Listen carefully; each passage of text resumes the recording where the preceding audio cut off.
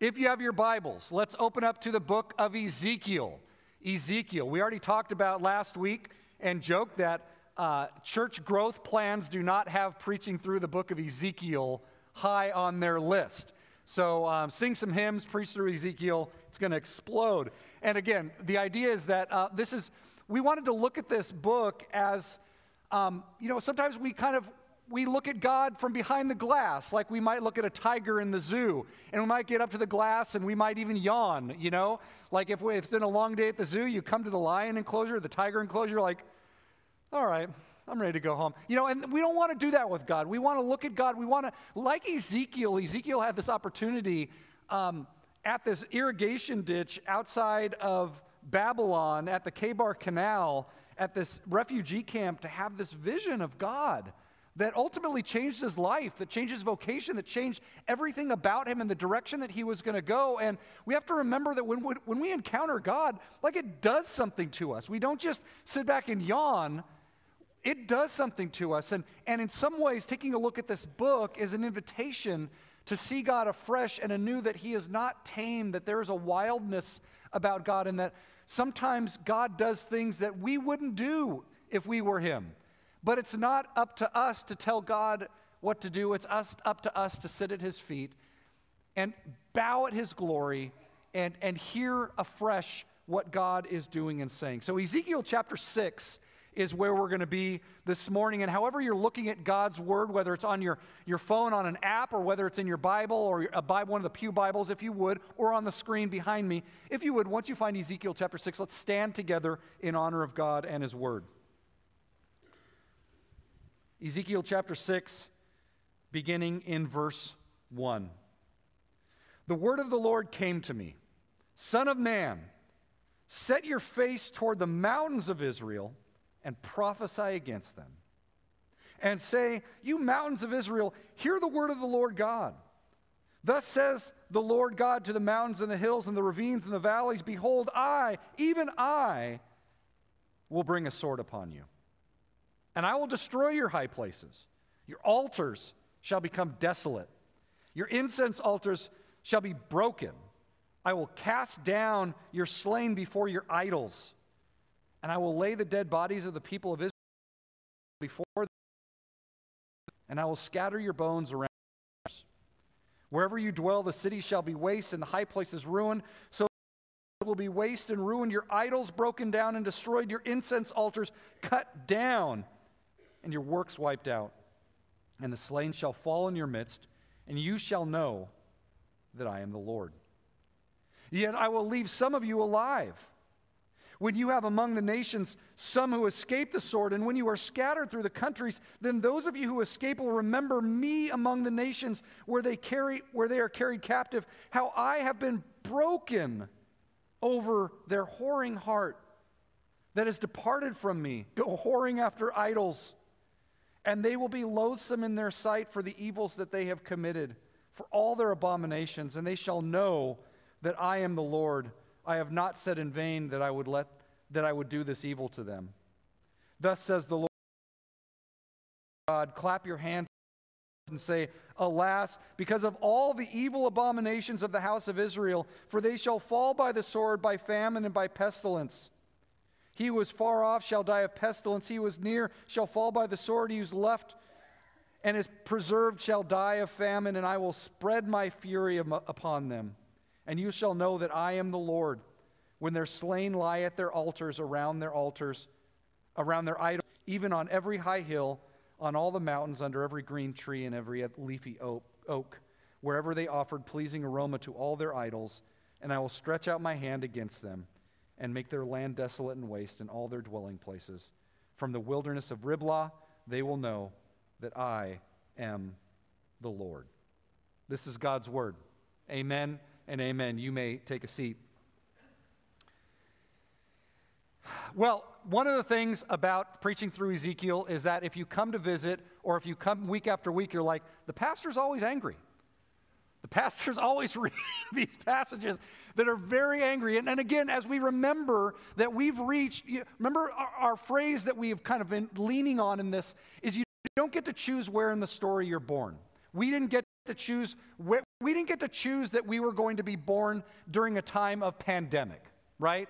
And that all the COVID-19 stuff, and this is going to be one of those things throughout your life, your young life, or whether you've been around for a long time, one of those questions about where were you in 2020? What were you doing in 2020?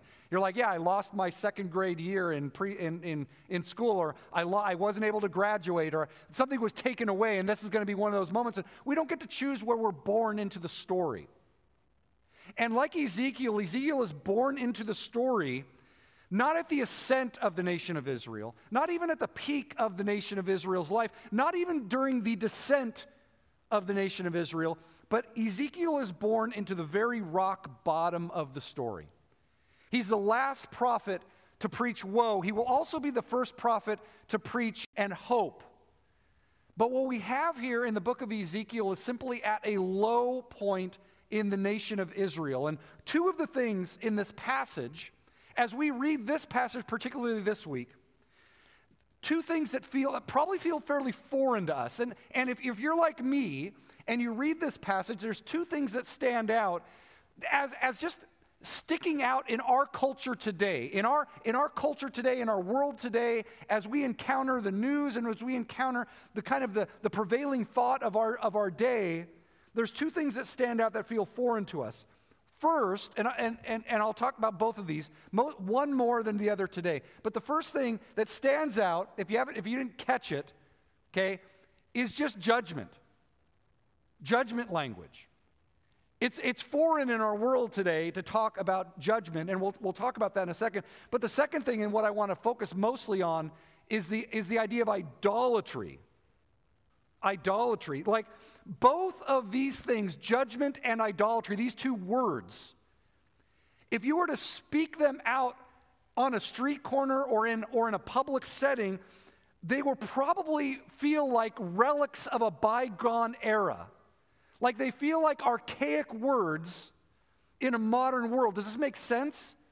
Judgment and idolatry. If you were to bring those things up at like Thanksgiving dinner, right? Like people would, like maybe family members would be like, it just doesn't sound like the sort of things. We're in a world of iPhones and computers and the internet and TikTok and Instagram and social media. Maybe you're not in the world of TikTok, and that's okay. No judgment there. Their judgment will come. Okay. All right. But all this to say, judgment and idolatry, they both feel a little out of place in our culture. So when we come to a passage like this, when we come to Ezekiel, one of the things that we need to do is we kind of need to figure out what has brought us to this point in the book of Ezekiel. And let me just say this. We're going to talk today. We were talking beforehand. Connor was like, so what are we talking about today, Pastor Craig? And I said, well, we're talking about idolatry. We're talking about idolatry. So the bulk of what I want to talk about is idolatry. And this will not be the last sermon in Ezekiel that focuses on idolatry. I do think that there are some things that we need to kind of take stock of in our lives, in our world today, not just in our broader world, but even in our own lives about idolatry. But I want to just say something quickly about judgment. And we'll have a week, we'll have a Sunday where I talk about the idea of judgment, God's anger and God's wrath, and where does that come from and what do we do with that? But we've been skirting the topic of God's judgment so far in the book. God shows up in thunder and lightning and a dust cloud out of the north as Ezekiel has this vision of God that puts him on his face, right? And in this, that you're going to be a prophet, you are a priest, you're going to be a prophet, and you're going to preach, you're going to be a prophet of woe and doom because judgment is coming. And one of the things that Ezekiel is born into is that he is going to be a prophet of judgment. We've kind of skirted this so far. We've talked about, even last week as I was laying on the floor, bound and with a meat cleaver in my hand, right, and a frying pan. Like, we mentioned that this is what Ezekiel is doing and this is his message, but the question of what do we do with judgment? And just before we get into idolatry, I just want to say something quickly about judgment, that we live in a culture and time when the idea of God bearing his arm in judgment is not an idea that many people embrace. And it may even find us in a place of unease as we consider this theme of judgment in the book of Ezekiel, and we're going to spend some time later digging into this. But in the scope of, just let me say this, because many people who might have grown up in the church and are abandoning the church, one of the things is just, what do we do with this idea that God is angry or God has judgment? Or when I read a passage like this, what do I do with God's judgment? What do I do when God bears his arm in judgment? And I just want to say this. Ezekiel is not the norm of the activity of God in this world. We picked it out because we wanted to have a kind of a fresh look at what God is doing, but in the scope of the biblical story and narrative, God is primarily, overwhelmingly slow to anger, abounding in patience and steadfast love.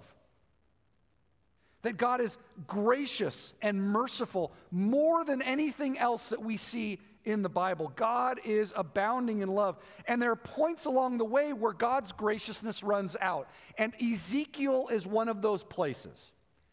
So just as we think about this idea, God is primarily slow to anger. Okay, but we've come to a point where there's a tipping point. The cup has filled up to a point, and now it's tipping over, and we're seeing now God saying, this can't go on any longer. This can't go on any longer. And so Ezekiel is a book like this, and it comes at the low point of really a 390-year slide since the building of the temple. Ezekiel is going to, and last chapter, Ezekiel lays on his side for 390 days. One day for every year that the temple has been built. And he's bearing this punishment because ever since the temple was built, what we find is that the nation of Israel has struggled with one thing. Well, a couple of things, but one thing that's led to a number of other things, and that is the idea of idolatry, having other gods besides the one God, the one true God, Yahweh. And Ezekiel is the last emissary, the last prophet of woe. God sends many of his emissaries to warn the people, and Ezekiel is the last one before this happens. And so the question that we have is, we recognize judgment and we read these passages, and some of it, when we read these passages, maybe we cringe a little bit. We're like, man, God is angry. But we ask this question, why all this woe? Why? How have we gotten here? And this is really, this chapter in Ezekiel, we've heard a lot about what Ezekiel is supposed to say, but we have not heard a lot from God through Ezekiel about why have we gotten to this place. This is the first chapter in Ezekiel where we start to ask the question, why are we here? How did we get here? And the answer that we've already alluded to and said, the answer is idolatry. And so if you look in chapter 6, beginning in verse 1, the word of the Lord came to me, Son of man, set your face towards the mountains of Israel and prophesy against them. And say, you mountains of Israel, hear the word of the Lord God. And so one of the things just to start out with is Ezekiel, as they're in this refugee camp in Babylon. And Babylon, just in case you ever go to Iraq, modern-day Iraq, Baghdad, Babylon, it's flat. It's a river valley, right? The Euphrates River runs through there, and it's very flat. And so one of the things that Ezekiel is doing here in this refugee camp, he's saying, hey, I have to say something to the mountains of Israel. And if you read your Old Testament, what you find is that there's times when the nation of Israel kind of comes, you got the promised land, and then it kind of expands and contracts, and it gains land north and south or east or west. But ultimately, the heart of Israel is the central mountain range in which Jerusalem is on.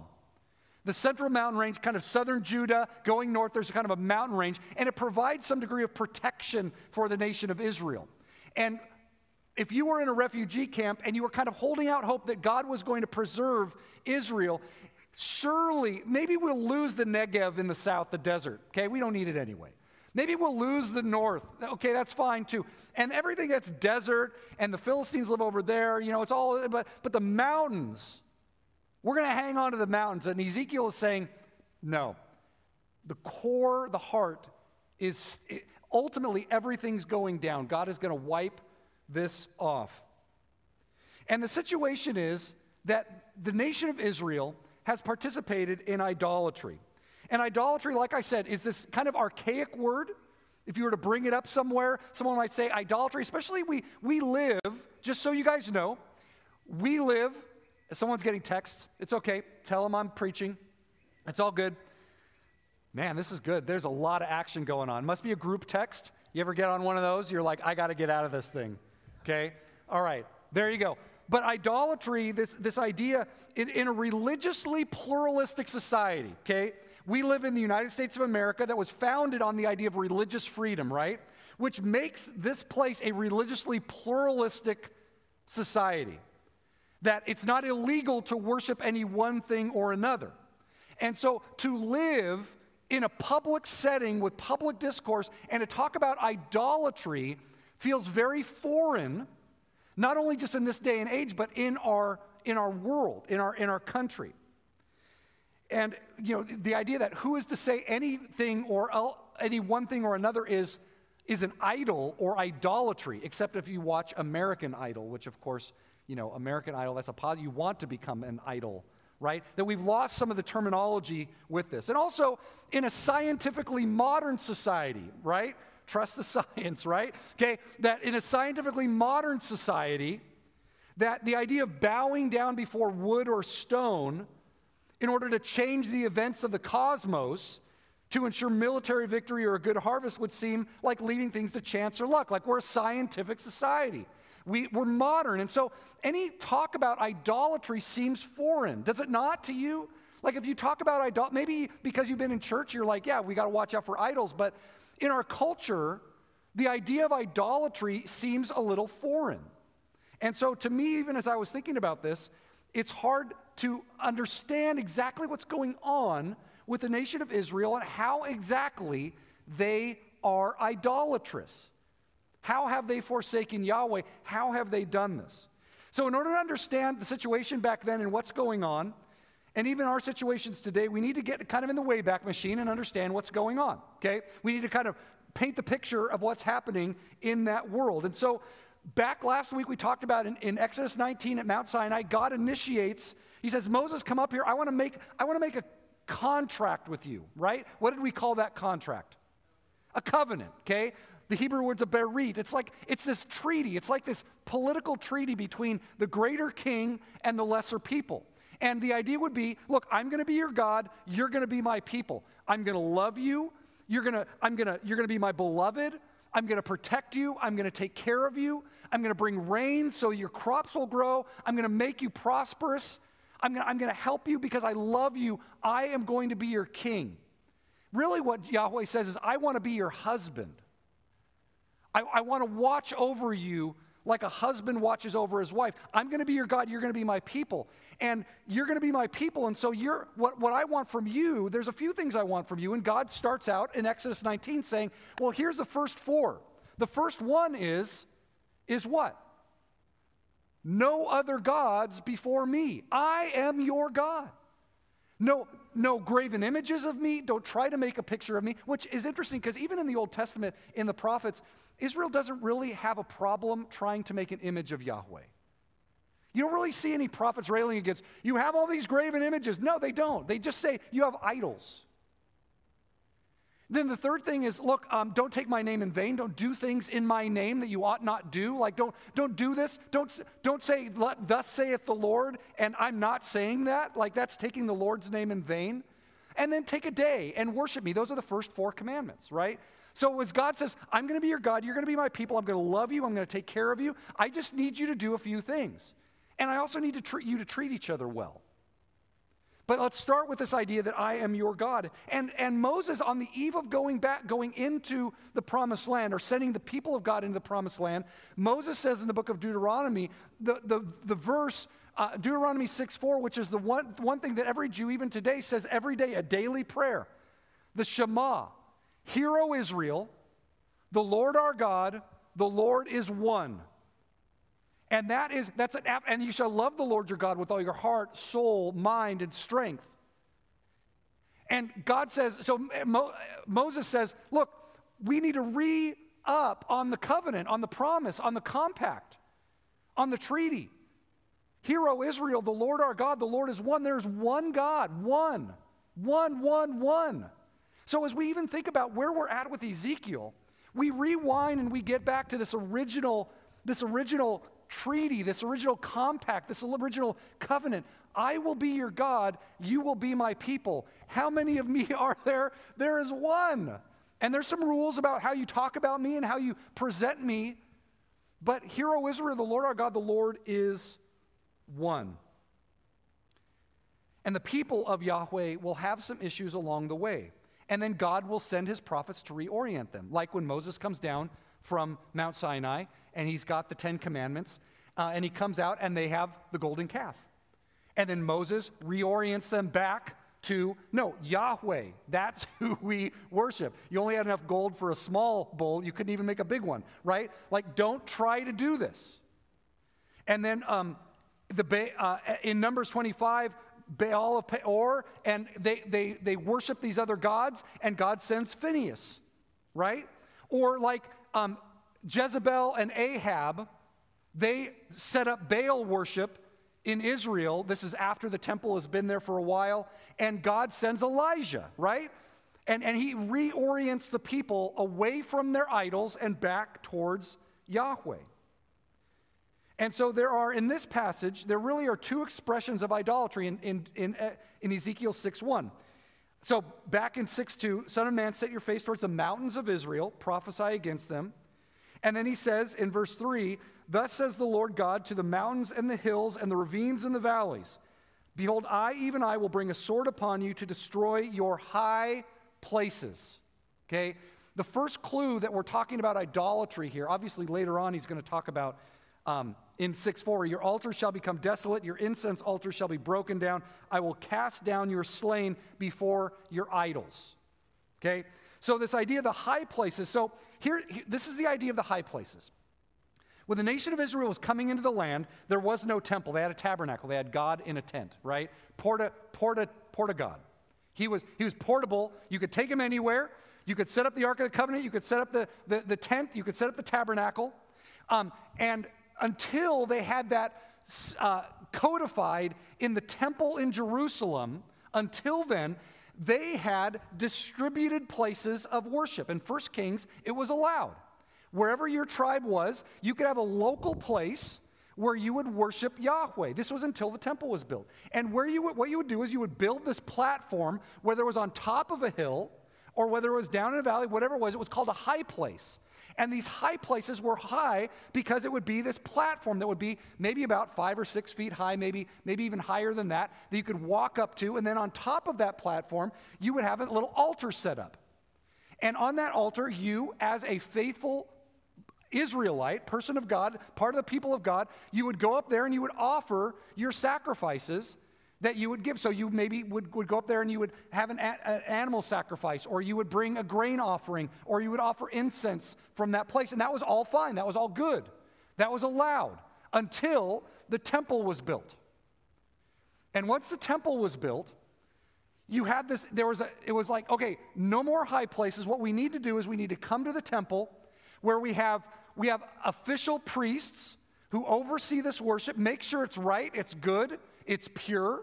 You come to the temple, you bring your tithes to the temple, we bring all the priests to the temple, you take care of the priests up there, you do your worship at the temple.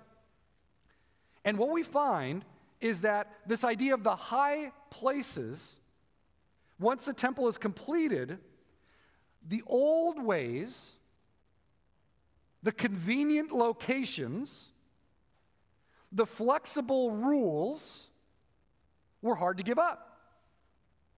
And so this idea, if I lived up in Galilee and it was 100 miles down to Jerusalem, and it was like, well, do I go to the festival down there, or do I just do my worship up here? Do I find a place like these high places, like 1 Kings chapter 3 said we could do it at a high place, even though the temple's down there.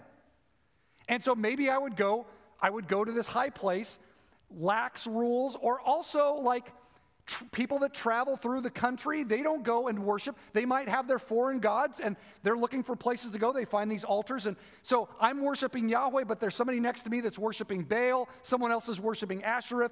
And so you have this like, okay, we have this mixed worship going on in these high places. It's not so bad, is it? And then maybe like there's a drought, and I'm like, gosh, I really need rain. I'm going to pray to Yahweh, but I'm going to go up to this high place. But as I'm going up to this high place, there's this other person, they're worshiping Ashereth, and she's the goddess of fertility, or Baal, he's the god of the storm. And so maybe I should cover my bases. I know Yahweh's the one true God, but Baal, he's the god of the storm. And I need rain. And so this idea that the high places, they deteriorate over time as a place that were originally built for people locally to worship Yahweh. Now worship is centralized in the temple, and now these high places are a place of whether it's exchanging Yahweh for other gods or bringing other gods alongside Yahweh. Over the years, over these 390 years of the temple, the high places become a real problem in the nation of Israel. And those two gods that I mentioned, Baal and Asherah. Baal and Asherah. Baal was the god of storm, the god of thunder, the god, sounds like a Marvel, right? Baal was the god of power. Like if you wanted military victory, you go to the god of thunder, lightning, and rain. If you want rain, you're a farmer, you want rain, you go to Baal. Baal was very much someone that you would, if the things that Baal had, you wanted, especially if you were a farmer or you were in danger of being invaded. Asherah was the goddess of fertility. So whether you were a farmer and you needed good crops, or you were a young woman who wanted to get pregnant, like I'll pray to Yahweh, but hey, I'm going to cover my bases too. With Asherah. So this idea of family, fertility, young. You might simply cover your bases. Yahweh's in Jerusalem, but while I'm at home, I might just shoot up a prayer to all three. And what we find is that for Yahweh, and even as we kind of think about this, we might think, well, this is obvious. Like, we're kind of Monday morning quarterbacking, right? Like, this is a long time ago. We hear the story. God's been faithful. And why can't these people be faithful too? And what we find out about Yahweh, look at Ezekiel 6:8, is that Yahweh, as we talked about with this covenant, he's not, I will be your God, you will be my people, but he also fashions himself as, I will be your husband and you will be my spouse. Ezekiel 6:8, I will leave some of you alive. When you among the nations, some escape the sword, when you're scattered through the countries, then those of you who escape will remember me among the nations where they're carried, how I have been broken over their, well, the ESV says over their whoring heart. The ESV does not pull any punches. If you're reading from the ESV, it will say your whoring hearts. But the idea is that Yahweh is saying, they will recognize that I am a broken-hearted God. You have broken my heart to you. This was intended to be an exclusive relationship. And though you might feel broken in this moment, people of God during the time of Ezekiel, but I have been broken for hundreds of years. My heart has been broken.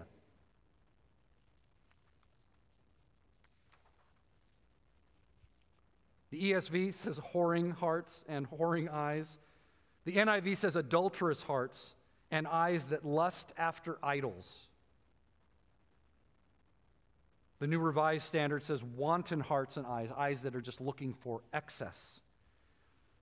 The Common English Bible says roving hearts and roving eyes. Married to Yahweh, but constantly looking for something better, something more. You know, in the New Testament, in the book of Revelation with the church in Ephesus, it says, I just hold this one thing against you. You have forsaken your first love. And in many ways, when we talk about idolatry, it's this idea of something else comes crowding in what is intended to be an exclusive relationship with our God. Something else comes in. And I think to this idea that idolatry, when I think about idolatry, I hear the word idolatry. I don't know what comes up in your mind with idolatry, but I think of like little figurines like stone or wood-carved figurines that people are bowing down before. And I think in the ancient world that might have been what it is, but if we think about why people prayed to idols or had them in their homes or had them at the high places or things like that, if we think about why they had these, it might be more helpful as we think of bridging that gap of the why of idolatry. And if we think about this, that idols are the things that our hearts truly worship and depend on. In other words, idols, back in that day, Baal and Ashereth, they might not have been the covenant gods, but they were being set up as the functional saviors of the people of God. They're like, okay, maybe you can trust Yahweh, but you probably need to cover your bases. Like maybe Baal can help you, maybe Ashereth can help you, a functional savior. And I think as I was thinking about this passage this week, and I'm thinking about idolatry, I'm asking questions to myself such as, Craig, what are you looking at as your functional savior in this world? Because I would imagine if you're like me, you're like, no, I love Jesus, I put my faith in Jesus, I trust Jesus. But when we think about idols are the things that creep into this exclusive relationship as functional saviors. Like, I love Jesus, but I wonder if he's going to come through for me. Maybe I ought to do this instead, or in a conjunction. What am I looking to as a functional savior? You think about this idea of idols are the things that we truly worship and depend on. If I need power, if I feel powerless and I need power, if I need saving, if I need a job, if I need income, if I need protection, what do I look to as a functional savior? And I think just this, we're going to participate in the Lord's Supper this morning in just a bit, but when we do this, what I want to encourage you to do is I simply want to ask you, what do you feel like you've been relying on as your functional savior? And this is not, again, look, if you're worshiping another God, if you're practicing a different religion, I would just say, repent. Like, you're face this way, away from God, turn toward him, right? And we're going to see that there's actually, in our next chapter, that there are people who are worshiping the sun. And when in the temple opens up facing east, and God is in the temple, and people who worship the sun, when the sun came up, they would literally, if God was this way, the sun was coming up here, they would literally turn their back on God and worship the sun, right? And in that case, the call is to repent, turn 180 degrees and reorient. But the nature of idols is not always you're not always turned 180 degrees off. That you might just be like, look, I love Jesus, but right now I am really struggling with trusting my 401k instead of Jesus. And the call is to reorient, to turn. It might not be turning 180 degrees, you might not be off that far, but the call is to turn. Or you might be like, I'm trusting this other person. I love Jesus, but I really need this relationship with this other person to come through. Like, I really need that. And the call might not be, it might not be turn 180 degrees. It's just, you need to reorient. You have an exclusive relationship with your God. He loves you, and he will take care of you. Come whatever may come. Reorient to that. And I think when we think about idols, modern idols, because I would say probably you don't have a statuette in your house, okay? But you might have an app on your phone. Like, you might not have a stone table where you offer up incense, but you might follow someone on social media. You might not have, in your house, a high place out in your backyard. You built this you might not have that, but you have your TV set. You've got your screens. You've got various things in your life that you go to. Like me, we live in a culture the two places where either idolatry doesn't, it's hard to imagine idolatry, either because it's so foreign to me, or because I'm so surrounded by it. Like if you ask a fish, hey, can you describe what water is like? The fish can't talk, but just for the sake of the analogy, right? The fish lives in water, doesn't know anything else besides its life in water. And if you said to the fish, you're surrounded by water, they're like, I'm not surrounded by water, I'm just living life. And idolatry is hard for us to understand, either because it's completely foreign, it's totally out of our lives, or because we're completely surrounded by it. You don't think that the nation of Israel is like, we want to be idolaters.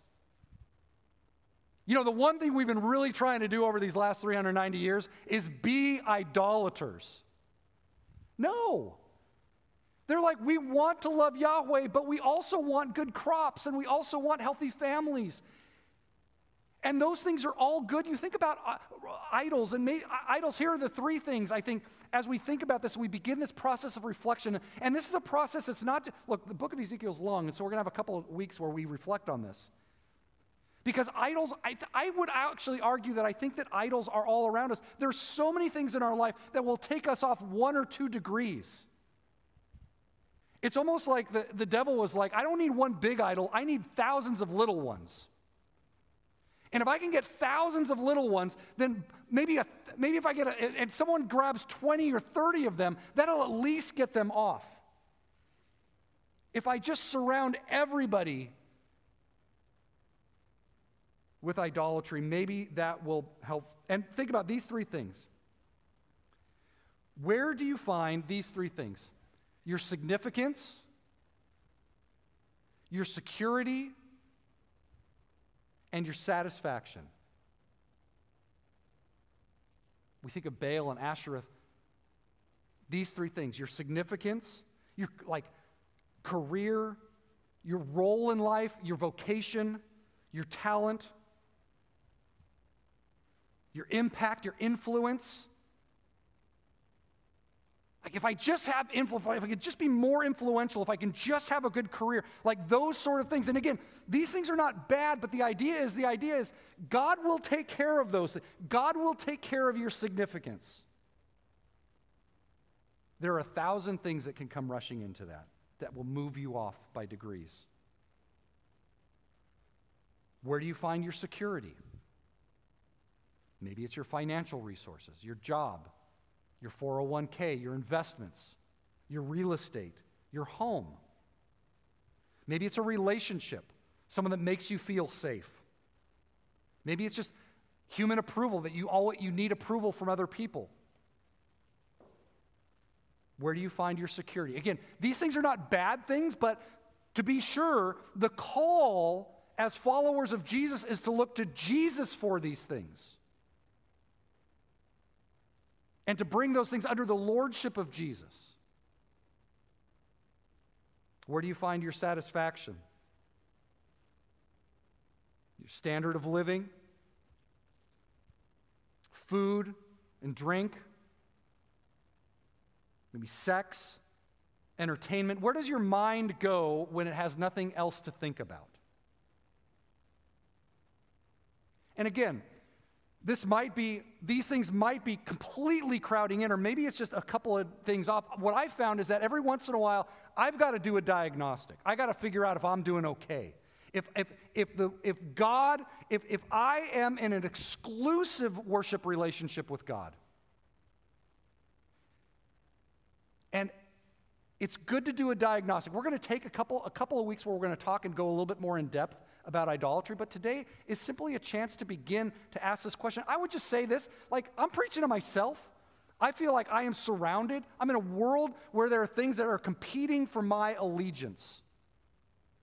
They're competing for my trust. I mean, look, the other way you can figure out what idols are in culture, just watch the commercials at football games today. Just look at the commercials. You'll quickly pick out what the idols are. Watch the commercials at a golf tournament on TV. Watch the commercials when you're watching Dancing with the Stars or whatever. I don't know what you're watching, and there's no judgment anywhere on anything. for that matter. Maybe there is, but it's not for me. God will judge you. Okay, all right. All right, how do I pull out of the nosedive here? Okay, the idea is just watch the things that are being sold, what industries are making the most money in our culture. It's not hard to figure out what the idols are. And to ask ourselves every once in a while, am I getting sucked in to a place where Jesus is not? Or am I letting something else infiltrate my life with Jesus? It's a fair question, especially in light that the people of God in Ezekiel did not set out to be idolaters. These were things that snuck in over time. So, the goal is not to make you feel guilty or to shame anybody. The goal is as a diagnostic. Where are we at? Because look, at Taft Avenue Community Church, we want Jesus front and center. We don't want Jesus on the outside looking in. We don't want Jesus knocking on the door saying, hey, do you mind if I come in? We want Jesus here. We want Jesus. We want to worship Jesus. We want to come to Jesus. And we understand that we live in a world that is constantly trying to move us off of that. And that's why we're here. We're here simply to help each other follow Jesus with whole hearts, not divided hearts or hard hearts. We are coming to love Jesus.